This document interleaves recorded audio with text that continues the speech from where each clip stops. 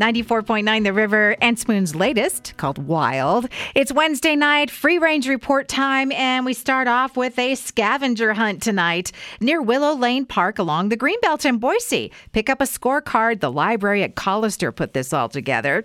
From the Lost and Found department on Boise Bench Dwellers on Facebook, a photo of a melting cup of ice cream looking for the owner. Left on Latah Street, it may not be edible. The finder will hold on to it for a day or two and is offering to help the owner find a proper trash receptacle to put it in. That's like perfect passive-aggressive, is it not? I've seen people post on social media that they are not seeing a lot of flowers yet or blooms on trees, and this is when we should see them. Is this true for you in your neighborhood?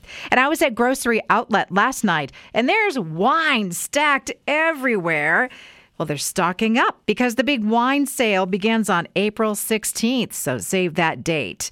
The birthday of the Milky Way has been discovered, and we are not talking about the candy bar here. Scientists say the origins date back to 800 million years after the Big Bang. French press coffee makers are trending, and it's not because people are using them to make coffee. They're using them for all kinds of things like making soup and using them to make whipped cream by pumping the plunger up and down.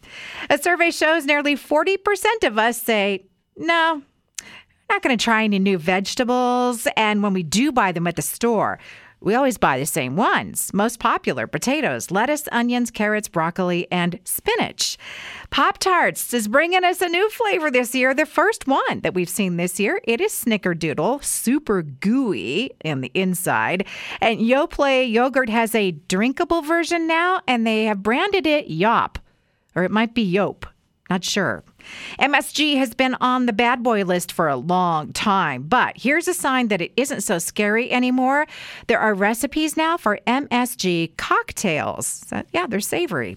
And somehow I lost my notes on who was doing this, but there is a restaurant serving mystery flavor pancakes. And a check on trending recipes on Pinterest, and it's all about rhubarb right now. There are pies, ice cream, lattes, and probably just to start a Twitter fight, there's rhubarb chive pizza.